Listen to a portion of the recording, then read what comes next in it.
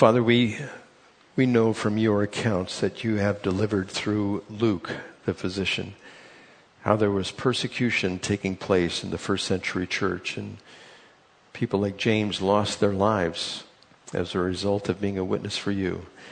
And there were those who wanted to stop the message from going out. And Father, thank you that you gave them the ability to continue in the face of persecution. We would ask also that you would give us the ability, the strength, the drive, and the will, whatever obstacles we may come across, that we might be successful in sharing you and your love and the salvation that you have. We know that we are sinners to the core, Lord, and we understand that the enemy will come around to accuse us, that we are not worthy and we are sinful. And we acknowledge all of that. But we ask that you would fill us with knowledge, that we'd be able to move in the power of your Spirit, disseminating this knowledge, the knowledge of what is to come, all of eternity, and how you want everyone there. So, Father, as we read your word, fill us with that knowledge. Help us to remember those who have gone before us thousands of years ago, and even currently, that they may share your love. In Jesus' name, amen. Acts chapter 12, verse 1. It says, it was about this time, that King Herod arrested some who belonged to the church, intending to persecute them. He had James, the brother of John, put to death with the sword. When he saw that this pleased the Jews, he proceeded to seize Peter also. This happened during the Feast of Unleavened Bread, or it's at Passover time. Those two are combined. After arresting him, he put him in prison, handing him over to be guarded by 4 squads of 4 soldiers each. Herod intended to bring him out for public trial after the Passover. And of course, he probably intended to have the sham trial and to kill Peter.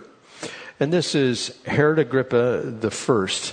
Now, this wasn't the first case of persecution, and it will not be the last, even in our day. And there was an individual by the name of Sundar. Sundar was a Sikh. In 1905, he accepted the Lord. It was over in the area of India and Tibet, and he became a Christian. And he appeared to Sundar, and after he appeared to Sundar, Sundar recognized who he was and gave his life to him. Now, there are several stories about him, how he was an evangelist going to different countries, and he experienced what the Western Church was. And I think I told you last week that he criticized the Western Church for being lovers of self and comfort. And if you know places like India and that region of the world, there's tremendous poverty over there. The people, they're wrapped up in the false religions of this world, Hinduism and Buddhism and Sikhism. All of those religions are there. Well, he got saved from all of that, and he went out and he was preaching in the street back in 1905, right after he got saved. And when he was preaching out of the street, they didn't like it, and so they took him and they threw him in a well of water. And they had a lid over that, and they blocked the top of the lid.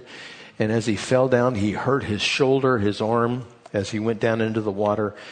And they used this well for killing people. And as he was down in the water, he knew that there were some old decaying bodies down in there. And after 3 days of being in the well, somebody opened the door at night, and they let down a rope. And the rope had a hoop in the bottom to where he could put his foot in it. And he was pulled to the top by this individual. Once he got out, he was kind of taking care of himself. The lid was closed by this other individual. It was locked. And as soon as he was done kind of getting his clothes in order, he turned around to thank the individual for getting him out of the well. And there was no one there. The person was completely gone. Now, it is believed that it was probably an angel that brought him out. So what did he do? He went back the next day to the same corner and started preaching again. in the name of Christ. What a testimony. And remember, that's what Peter and the apostles did when they were arrested the first time. Now remember, this is right around the year AD 45, and Christ was crucified around 33 AD, so this would have been about 12 years after the crucifixion of Christ. And in verse 5, we go on with this story. It says, so Peter was kept in prison, but the church was earnestly praying to God for him. Now this word earnest means stretching out all the way that they can for something. It can also be a medical term describing the stretching of a muscle to its limit. So when they were praying for Peter to be released, they were doing so earnestly. That's the word that we can use in the English language to accommodate the Greek here. And there is a promise for all believers that if we remain in Jesus and his words remain in us, we can ask whatever we wish and it will be given to us. Of course, this is according to God's will. It's given to us. But he has given us this promise. If it's according to God's will and we ask for it, we get it. So these people were praying earnestly for Peter to be rescued. Well, in verse 6, it says, the night before Herod was to bring him to trial, Peter was sleeping between two soldiers bound with two chains. And this would be where if he's sitting down, his right wrist would have been chained to the left wrist of a soldier on his right-hand side, and his left wrist would have been chained to the right hand of a soldier on his left side. And that's how he would have slept. And they would remove his clothes and his sandals and everything, and he'd just be laying there between these two soldiers. Verse 7 says, suddenly an angel of the Lord appeared, and a light shone in the cell. He struck Peter on the side and woke him up. Quick, get up, he said, and the chains fell off Peter's wrists. Then the angel said to him, put on your clothes and sandals. And Peter did so. Wrap your cloak around you and follow me, the angel told him. Peter followed him out of prison, but he had no idea that what the angel was doing was really happening. He thought he was seeing a vision. They passed the first and the second guards and came to the iron gate leading to the city. It opened for them by itself, and they went through it. When they had walked the length of one street, suddenly the angel left him. This is kind of like the story of Sundar, only this was the original case. Now, there was a double guard, it was probably tripled. The guards that were out there were protecting Peter, because I told you last time in Acts chapter 5 that all the apostles were arrested, and during the night an angel of the Lord opened the door of the jail and brought them out. So this is the second time. That's why Herod doubled or tripled the guards that were there. So there was a guard on either side of him. Then there were two sets of guards that he had to go past. And then he got to the gate of the city, which would have probably had the other set of guards there. There were 16 guards in all. Now, when something like this is taking place, you go, well, I think God really wants something to happen, and there's no way we are going to stop him from taking place, this thing from taking place. And remember back in chapter 5, the same time that the apostles were let out of jail and they went and they preached again. Well, Gamaliel was there, and Gamaliel said, if you're fighting against these men and it's just them, it'll come to nothing. But if you're fighting against God, that's who you're fighting against. And you're going to come to naught. There's nothing you're going to be able to do to keep this from happening. And we cannot in any way thwart the plan of God. Now, remember the guy in the Old Testament that got swallowed by a big fish? He tried to thwart the plan of God. Jonah. He got on a ship and went in the opposite direction, and God pretty much said, I'm not having any of it. And of course, all the other men that were on the boat that was out there on the ocean, they said, what are you sleeping for? Would you just wake up and pray to your God? Perhaps he'll save us from this. And he goes, hey, I know what the problem is. I'm running from God. Oh, and so they went and they prayed some more to their own gods. And he goes, that's not going to help. You got to throw me overboard. And so they threw him overboard. And when they threw him overboard, the gale force winds, they stopped. The sea went calm, and he got eaten by this fish. And he was in there for 3 days. But he wanted to get away from what God wanted. And of course, God burped him up on the beach, and he headed back towards Nineveh. And even when he got there, he started complaining about what was going on there. So he tried to thwart the plan of God. Now, sometimes we do that. God has a plan for us and we just say, no, I'm not going to do it. And God says, well, you're going to do it. Remember Moses? Send somebody else. God shows up to kill him. Zipporah's wife circumcised her son, took the foreskin, dipped it on the feet of Moses. Why was it on the feet? Was he sleeping and his feet were sticking out of the blanket? What was he doing? We don't know, but he wanted to thwart the plan of God as well. He didn't want to go forward. He didn't want to be a part of what God was doing. And God wasn't going to have anything to do with it at all. Now, Isaiah chapter 14, verse 27, it says, "For the Lord Almighty has purposed, and who can thwart him? His hand is stretched out, and who can turn it back?" Or Job 42, verse 2. "I know that you can do all things. No plan of yours can be thwarted." Now, there are several stories, additional stories in the Old Testament that you could turn to and you could say, here's a plan that somebody is devising to try to stop God's plan from taking place. One of those would be the book of Esther. It's a fantastic book. You should read it. And I'm just going to summarize it for you a little bit. There was this king called Xerxes, and he had this wife, and her name was Vashti. Vashti was very beautiful woman. It was his wife, and he summoned her. And she said, "No, I'm not coming." And of course, this was going against not only her husband, but the king. And all of his counselors said, "This is not good."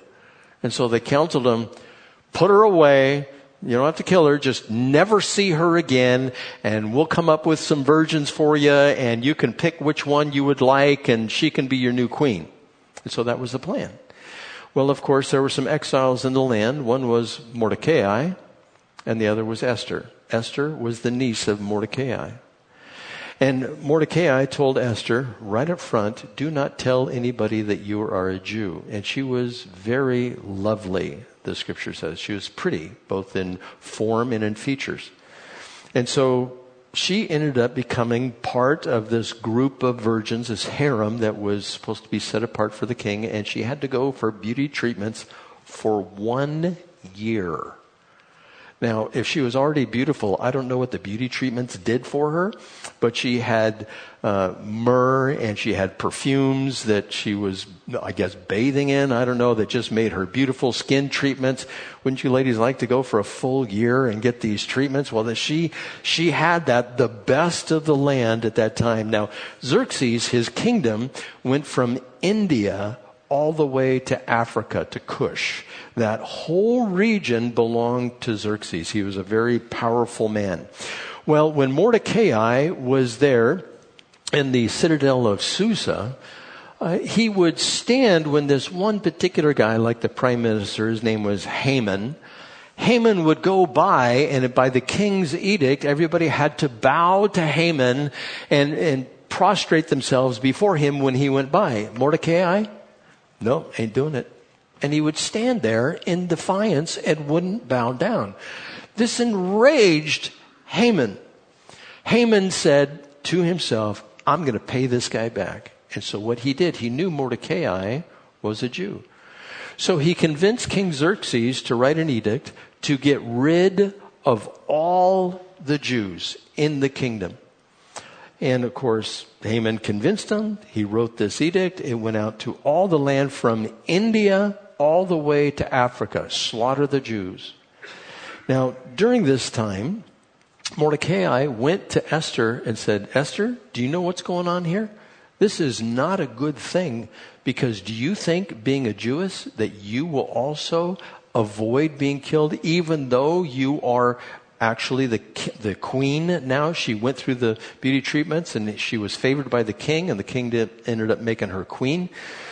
And so Mordecai said, "You better pray and go talk to the king." Well, it was illegal for her to walk into the presence of the king unless she was summoned. And she could be killed as a result of that. So she prayed and fasted for 3 days. Neither did she drink water or eat food. And she had Mordecai do the same thing. And she says, "If I die, I die." And she was going to go into the king, King Xerxes. So 3 days passed. She got up the courage and she walked into the king's chamber. And of course the king looked at her and he extended his scepter towards her. That means he accepted her, and she was able to walk forward. She touched the scepter and she made a request. And the request was that Haman, who had written this edict to kill all the Jews, and King Xerxes would come to a banquet that day. And so they did. They came to a banquet, and Xerxes says, I'll give you anything that you want, even up to half the kingdom, because he was so pleased with her. And she said, well, the only thing I really want is that you come to another banquet tomorrow. And I'm going to set this up for both you and Haman. And I'd like to honor you guys. And so they said, well, wonderful. And Haman went home and said, well, the queen, she likes me. This is a good deal. I'm in like Flint. I'm wealthy and I'm like in charge. And he was filled with pride, but he had also planned to kill Mordecai and set up some gallows in front of his house to later hang him when the time was right. And it was coming up pretty close to the time. And so Esther, at the second banquet, she decided that she was going to serve this nice food, and the king was there, and he said again, what can I give you? What would you request? And she spilled the beans on Haman, how Haman put this edict out, and that she was a Jew, and he wanted to kill all the Jews, and she desired that Xerxes reverse this. Now, he couldn't really reverse it. All he could do is write another edict to arm all the Jews in all the 127 provinces that were across his kingdom. And that's what he did. Well, Haman, Xerxes took him and hung him on his own gallows. Now, this was a move in which all the Jews would be killed. How many times in history have the Jews gone into exile, or they tried to wipe them all out? There have been a couple of times in history. World War II, we know that it was taking place then. Haman, also, he devised a scheme to kill all the Jews. And God was not going to have it. God wanted to preserve the line. Now, if the line wasn't preserved, if you had no Jews, you couldn't have the Messiah. God would be called a liar, and his plan for salvation for everybody would have been thwarted. And God, again, was not going to have it. And so because of this, Mordecai, right before this took place, Mordecai had uncovered this plot for two people. They were going to kill the king, King Xerxes. Mordecai uncovered it, and one night before they had this banquet, the king couldn't sleep, and so he called for the chronicles of his kingdom, and he was reading through this, and he saw that Mordecai had saved his life. And so he went to Haman and he said, Haman, what am I supposed to do about this? What if I wanted to honor somebody and just really bless them? What do you think I should do? And Haman thought he was talking about him. And so Haman said, well, this is what I would do. I would give him a signet ring and a robe that you would wear and run him through the streets and have everybody bow down to him. And he goes, perfect. That is just the prescription I've been asking for. And he said, it's Mordecai. Put Mordecai on the horse and run him through the street, and you lead the horse. God was going, not only is this not going to happen, but this is a finger in your eye, Haman, and you're not going to succeed in this. And so he was humiliated, and his wife told him, this is your downfall. You are going down from this point. And of course, God saved all the Jews as a result of this. But Satan was the one who influenced Haman to kill the Jews. Just like I believe, whether it's Karl Marx or it's Hitler, those guys were influenced by the demonic realm to kill all the Jews. Who do you think is inspiring the Arab countries surrounding the nation of Israel today to get rid of all the Jews? Yasser Arafat, demonically inspired. I am confident that that was the case. And God is just not going to have his plan thwarted. Just like when it comes to you and I. No one is going to thwart his plan to bring us to the kingdom of God, to bring us into glory. Nobody can snatch you out of his hand. That's the promise that we have from him. So this idea that we've been given false information to about what happens to us after we die, what's going to take place, and if we get killed, do we get reincarnated, whatever the case might be in some of the cults that are out there. God tells us, it's one time in history where we are going to die. We have this appointment. Now, Peter, it wasn't his time to die, but he did have an appointment with death. All of us have that appointment. Now, Madeline, who we're going to do her service coming up this Monday at 5:00, She had an appointment. She is now, her address has changed. It's not back east. It's in heaven now. That's where she is today. She's so lucky. She made it there before us. But the idea, we have a place to go, but there is a definite time. There isn't going to be multiple times, multiple chances, reincarnation, that type of thing. We know Scripture tells us, Hebrews chapter 9, that we have an appointment. One appointment, and then comes our judgment. And for us who are believers, we who are believers, it is a reward that awaits us. It was not Peter's time. So what can you say about Peter or any one of us? We are pretty much indestructible until God says, it's your time. And we can be confident in that.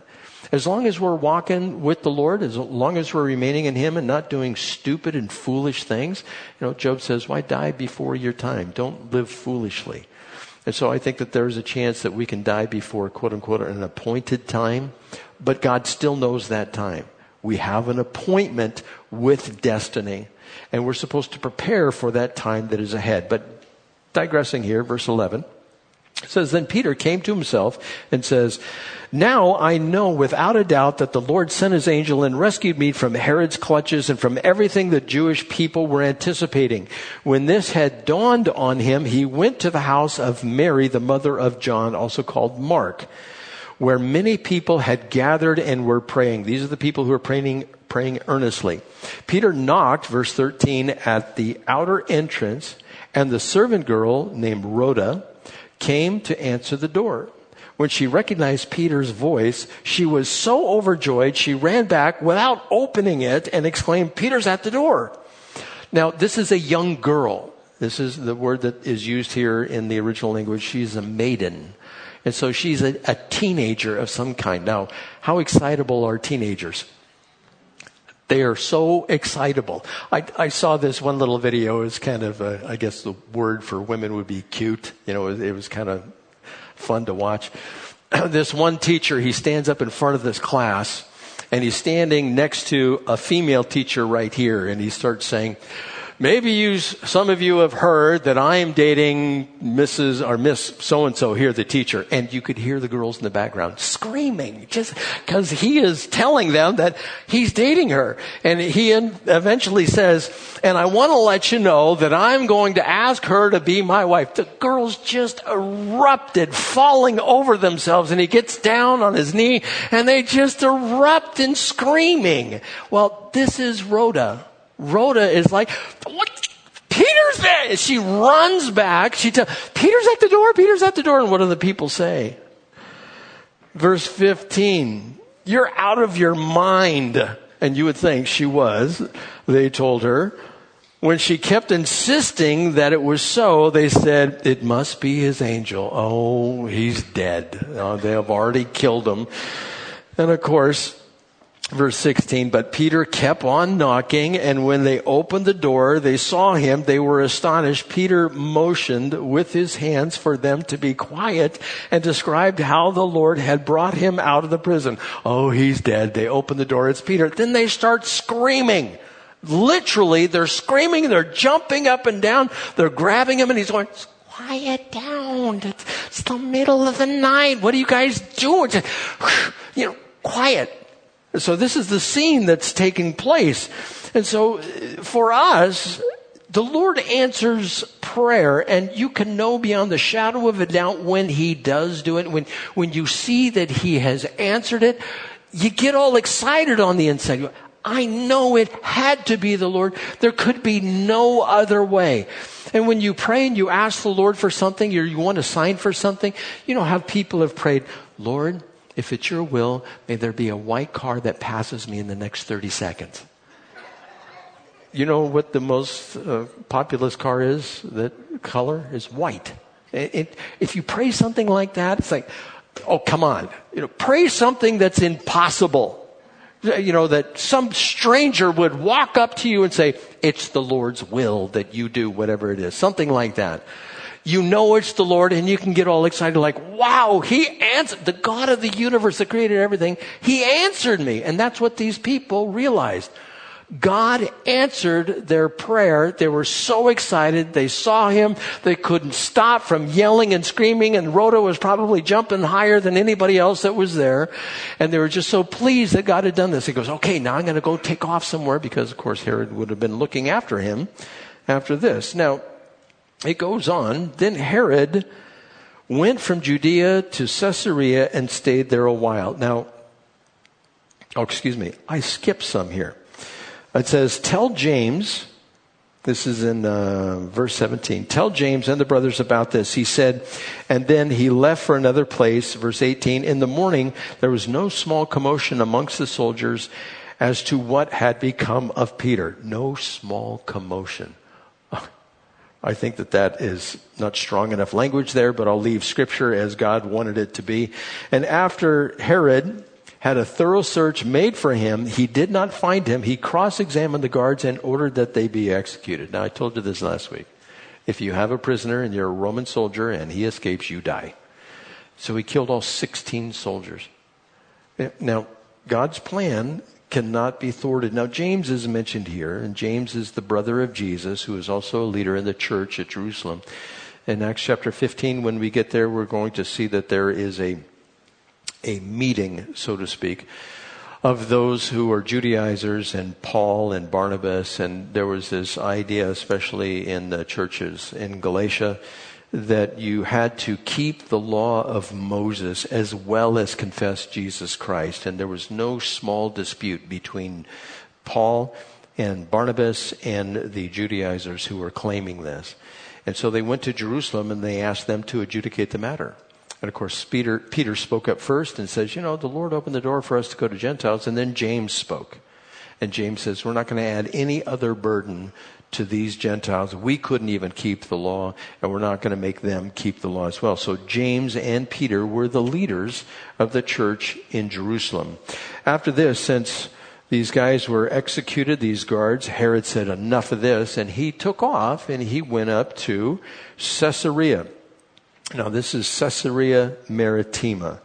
So then Herod went from Judea to Caesarea and stayed there a while. Now, this is 70 miles northwest of Jerusalem. And he had been quarreling with the people of Tyre and Sidon, and they now joined together and sought an audience with him, having secured the support of Blastus, a trusted personal servant of the king. They asked for peace, because they depended on the king's country for their food supply. On the appointed day, wearing his robes, sat on his throne and delivered a public address to the people. They shouted, "This is the voice of a God, not a man." Now, this is flattery. This is flattery used to get something, and we can use flattery. These people were using flattery. They just wanted to pump him up like he is so great. And what did he do with that flattery? He just received it. He goes, I know. Just come on, keep giving it to me, so to speak. So it says on verse 21, on the appointed day, Herod, wearing a royal robe, sat on his throne and delivered the public address to the people. They shouted, "This is the voice of a God, not a man." Immediately, because Herod did not give praise to God, an angel of the Lord struck him down, and he was eaten by worms and died. Now, this isn't an MCU movie where somebody gets eaten instantly by the worms and just devoured, and it goes down to the skeleton and the skeleton turns to dust. That's not what happened here. Let me continue and I'll explain a little more. But the word of God continued to increase and spread. When Barnabas and Saul had finished their mission, they returned from Jerusalem, taking with them John, also called Mark. And now, background information. Remember, there were some offerings set aside because Agabus had said there's going to be a famine in the land, and so they set aside money, and they gave it to the church, to Barnabas and to Saul, and to take it down to Jerusalem. And it says here, once they did that, they left and went back up to Antioch up there and continued ministering, and they took Mark with him also. Now, let's digress a little bit. We see Herod. Now, Herod, he is supposed to be giving this speech, and he's sitting there on this throne. Now, if you go to Caesarea Maritima, and Daryl, could you give me the first picture on there? This is the amphitheater, the actual amphitheater that Herod would have been sitting in. Now, this is from the top looking down towards the Mediterranean Sea. They use this today. They will set up productions there. They'll put chairs in that lower flat section there. And if you were up in the audience sitting around, and there would have been hundreds and hundreds of people there because Tyre and Sidon were there as well. He comes out, and in the middle of that stage, he would have had a throne to sit on. So he sits down, and you can tell from this particular view, if you were up on top, the sun is behind them. It is east behind them. The sun would have been coming down, gleaming on his coat, which would just be glistening. And of course, they gave him flattery, and he goes, I know, give more to me. And they would have all watched him bowl over and have tremendous stomach and intestinal pain at that point. And they would have been saying, oh, what is going on with this? You want to show them the other picture as well? Now, that would have been his view of the people that's there. And if you go to Israel, you're going to go to this particular city, Caesarea Maritima, and you will be able to stand on the site. Now, they have replaced some of the top stone there so that they can use the area, but there are other areas like around the Hippodrome where they still have the seating, the original seating that was there. They have just put a veneer of stone up on top. And so this would have been the view. This is what you would have seen if you were there and Herod was down there, and he probably fell out of his throne because the pain was so severe for him. And of course, this would have been some type of parasite, a worm that's on the inside. Now, in our soil around this area, we have what are known as nematodes. Nematodes are almost microscopic worms that are in the ground, in the soil. If you look at a rose bush, sometimes you have galls on the rose bush. Those are caused from nematodes. Nematodes create problems in the soil. That's why you never want to put dirt in your mouth, because you can get some nematodes in your mouth. And it can be a real problem. Well, these particular worms, I don't know that they were nematodes, the little microscopic ones. They could have been other types of worms. You know, these foreign countries, even today, we give them dewormer, and there's real worms. I mean, worms that can be several feet long, tapeworms, things like that. Well, he had these on the inside, and the reason we know this is because Josephus was there at the autopsy. 5 days later, he died. And he was eaten from the inside out, and they opened him up, and he was just full of worms on the inside. What a horrible way to die. But he took all the praise and glory for himself, and God is not going to share his glory with anyone, the scripture says. So this is a judgment for anybody who would claim to be a god. Keep this in mind when the Antichrist shows up. He wants to be worshipped. His judgment is going to be more severe than it was for King Herod here. So this is the amphitheater, and Herod Agrippa was the one who died. Herod Agrippa the first. And Herod Agrippa, how did he get to this position? Herod Agrippa was good buddies with Tiberius Caesar. There's a town on the western shore of the Sea of Galilee. It's called Tiberias, and it's named after this emperor. And if you go there, you'll probably stay in Tiberias, up in the area of Galilee. It's a wonderful place up there. But Tiberius, he was friends with him. He was also friends with Caligula, the next emperor who was there, and Claudius. And he would hobnob with them. He would be real good buddies, and they would go to different parties and events together. And that's how he got his stint at being a king in the area of Judea. And Caesarea Maritima was the capital of Rome for Judea. It wasn't Jerusalem. And so that's where he was hanging out. Now, going on in chapter 13 here, verse 1. In the church at Antioch, so Paul and Barnabas left, and now you go back to Antioch. There were prophets and teachers, Barnabas, Simeon called Niger, Lucius of Cyrene, Manaen, who had been brought up with Herod the Tetrarch, and Saul. While they were worshiping the Lord and fasting, the Holy Spirit said, "Set apart for me Barnabas and Saul for the work to which I have called them." So after they had fasted and prayed, they placed their hands on them and sent them off. Now, just in these 3 verses here, there's so many things, and we're going to park here for a little bit, but so many things we really need to know. Now, one of them that I mentioned last week was the prophets. Now, Agabus, he is mentioned twice in the book of Acts. Agabus in 11 and 21 he's mentioned, and I gave you those instances last week. But there were other prophets at that time. Now, the Apostle Paul, you could probably consider him a prophet. He got direct revelation from God, and he was able to teach the people. He got the doctrine. So I would consider him one, as well as Barnabas and Simeon. These guys were prophets, all of them. So how many prophets were there in the first century church? We don't know. There was more than a few. There were, I would say, enough to meet the needs of wherever the church went, there would be a prophet, because they didn't have the scriptures yet. All they had was the Old Testament. They didn't have the New Testament, the letters that were circulated amongst the churches at the time. So God had to use the apostles, or he chose to use the apostles and the prophets to get his word out and his will dictated to the people. That's how he did it. Now, the question that came up, and it came up to me last week. Somebody asked me about it. Well, he was listening to another pastor, and this other pastor said, there are no apostles and there are no prophets today. And I thought, I should probably address that a little more. So in the New Testament, we definitely have prophets which were around. In the Old Testament, we have their books: Isaiah, Jeremiah, Ezekiel, Daniel, Hosea, Joel, Amos, Obadiah, Jonah, Micah, Nahum, Habakkuk, Zephaniah, Haggai, Zechariah, Malachi. We have all of those prophets in the Old Testament, not to mention Moses and Joseph and everybody else who God used in the Old Testament. New Testament, we have them named for us here. Also in the New Testament, we have them depicted for us in the book of Revelation. Revelation chapter 11. There are 2 more prophets in the book of Revelation.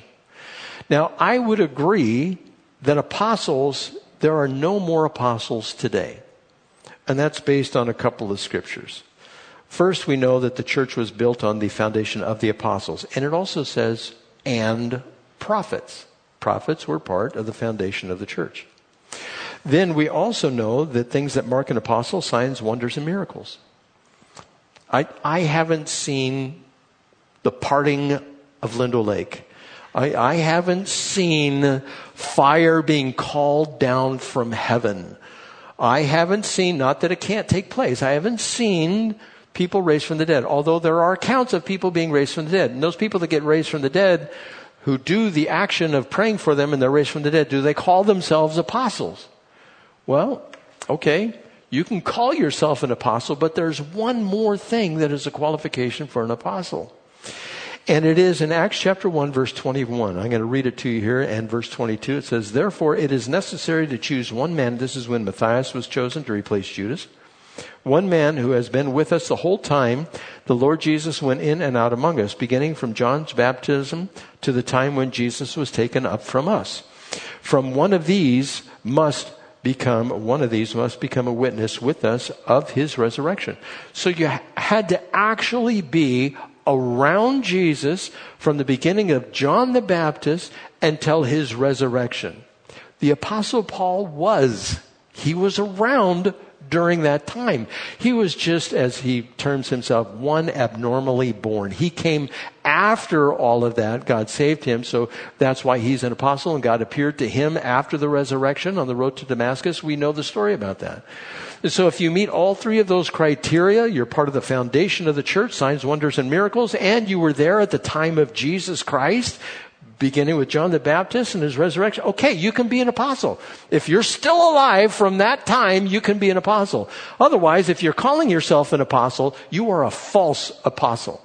Even though God may choose to work through you, that can happen, but God does that. He will work through even jackasses to speak to human beings, right? He can choose to use whoever he wants to use. But when it comes to the prophets, it doesn't say, as I mentioned last week, that the prophets, the office of a prophet, will ever cease. And of course, we're to judge them by the book of Deuteronomy. If they are ever wrong, they're not a prophet of God. Now, the people who would say that that office does not exist, they're normally what's called a cessationist. A cessationist believes that the gifts of the Spirit, the sign gifts specifically, are no longer in operation today. Those would be the gift of prophecy, the gift of knowledge, the gift of tongues, and the interpretation of tongues. And it's because of 1 Corinthians chapter 13, they say when the perfect has come, these things will be done away with. And they say that perfect, which is to come, is the canon of Scripture. We no longer need these gifts, and we no longer need prophets because the canon of Scripture is complete. Well, what about the places where there is no canon of Scripture, where they don't have the Bible? And they have somebody come in and they give a prophetic word or something like that. And by the way, the prophet was able to give what God's word is, both from the past, the present, and the future. And what I mean by the past, it means he could look at something in Scripture and fill in some of the blanks that are there, and it would still comport with Scripture. It would not be outside of Scripture. He could also do foretelling and forthtelling. The difference between the two is you tell somebody what God is going to do right now, and this is His will. And you can also say, this is going to happen in the future. That's what a prophet would do. And we know that there are prophets still in the book of Revelation. And so the office has not ceased. And how many centuries, or was it for centuries, that the prophets existed? Was it just the first century? Or did it go beyond the first century? Or did it go to several centuries after that? All you have to do is search through church history, and there will be people that show up in the writings that will say there were prophets around. And I'm not going to bore you with all the details of that, but there were those who were considered prophets. And so for the person who says there is no prophet today, I would just put on the brakes a little bit. I would just judge them. If they're ever wrong, they're not a prophet. And so I'm not as dogmatic as to say apostles are not for today. I don't say that same thing for prophets. But if somebody claims to be a prophet, and I've had somebody stand before me and basically claim that they were a prophet, I crossed my arms and said, yeah, right. And you have a bridge for sale that's red in San Francisco too, don't you? And I didn't believe him that he thought that he was a prophet. And he also encouraged me to get a machine gun permit. It's like, what? Is this the Lord telling you this? Yeah. So anyhow, there are people who will claim to be prophets, and we know false prophets will come. We know this in Mark chapter 13. We know it in Matthew chapter 24 and 25. There's going to be false prophets, but are there going to be true and tried, real prophets? Well, there's no reason to believe that there won't be. But all they will do is tell us what Scripture has to say, and they will always be in line with the teaching of Scripture. They will not be outside of the confines of proper doctrine. And so that's how you can judge it. Never wrong and in line with the Scripture. And you can say that. So another thing that is here in these passages, specifically in verse 2, deals with fasting and the Holy Spirit. So what is fasting? I think we all know what fasting is. The latest diet which is out there, one of the latest diets says, don't eat after 6 o'clock, right? If you don't eat after 6 o'clock, you're fasting, you're not eating. Ramadan, they don't eat during the day, but they gorge at night. You know, they're fasting. All these different world religions usually teach something along the line of fasting. But you don't want to be an adherence to Jainism. Jainism is the hope is that you fast so much that you just die. That you stop living because you're so into fasting and you think that that's beneficial. And so all these false religions, they practice fasting, but Jesus, as well as people in the Old Testament, they practiced fasting. It's the withholding of food, water, and sex according to Scripture.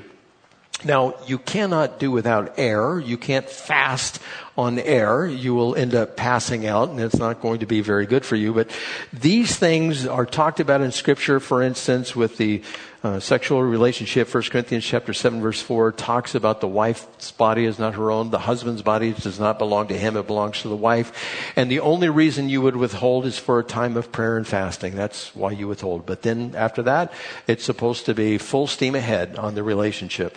When it comes to food and water, I told you about Esther. She fasted for 3 days, no food and no water. Moses fasted for 40 days, no food and no water. Jesus did that, no food and no water. I do not recommend that you go without water. I'm just going to tell you right up front. After 100 hours, in Turkey they've been talking about it's 100 hours and you will succumb to dehydration, if nothing else.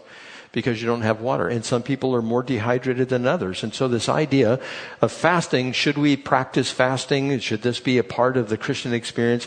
I'm going to get into this fully next week, because there's so much to give you here on that, and also on the Holy Spirit. We really need to dig in to who the Holy Spirit is. And we did a teaching on the Holy Spirit and baptism of the Spirit and filling of the Spirit when we first got into the book of Acts. But we're just going to look at the characteristics, the nature of who He is. And we want to recognize the works that He did in the Old Testament. He is the one that is guiding us today. He is with us and He lives inside of us. He is guiding the church. He is the third person of the Trinity. So we need to be familiar with who He is, and also who He isn't. What He doesn't do, what He would not recommend. And that's why we have the scriptures to delineate those things for us. So just doing an application review here. Peter was in chains, and it wasn't his time to go. It wasn't his appointment, so to speak, that he was supposed to go and be with the Lord. And the same thing, as I previously said, it applies to us. We are protected by God. As long as we're not foolish, we're protected by God. Nothing can happen to us. I'll close with this little story. I mentioned this a few years ago. There was a guy, he was out on a boat fishing in the middle of the ocean. He's like 40, 60 miles out in the ocean. He was fishing out there. And he was having a grand old time. This is a true story. He was having a fantastic time out there fishing. And being out there in the middle of the ocean, there is this fish called a spine fish. And the spine fish came out of the water. It's like a flying fish. Came out of the water, flew into the boat, and stuck its spine that comes out of its face into the aorta artery in his leg. He bled to death on the boat. Do you think it was his time? It was His time.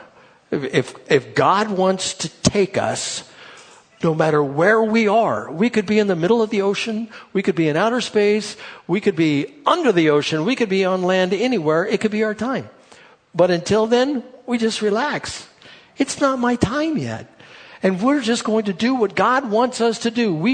I should do what God wants me to do until that time. Until He calls me home. Just like when He called Paul home. He knew it was his end.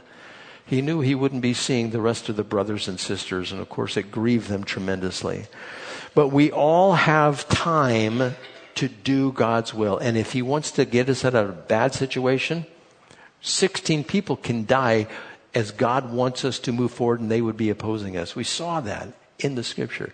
And those who oppose God, if you oppose the will of God, if you take any accolades to yourself, we already saw what can happen to Herod. So the call is for us to be humble and to be satiated with God's providence, with His care over us. We don't have to worry, and we don't have to fret what lies ahead. God is the one who is in control. Let's pray. Father, we thank You for Peter, his faithfulness to You. I'm sure he was distraught being in that jail. And yet today he is in glory with You, sitting on a throne with You. We would ask that You would help us to have His faith.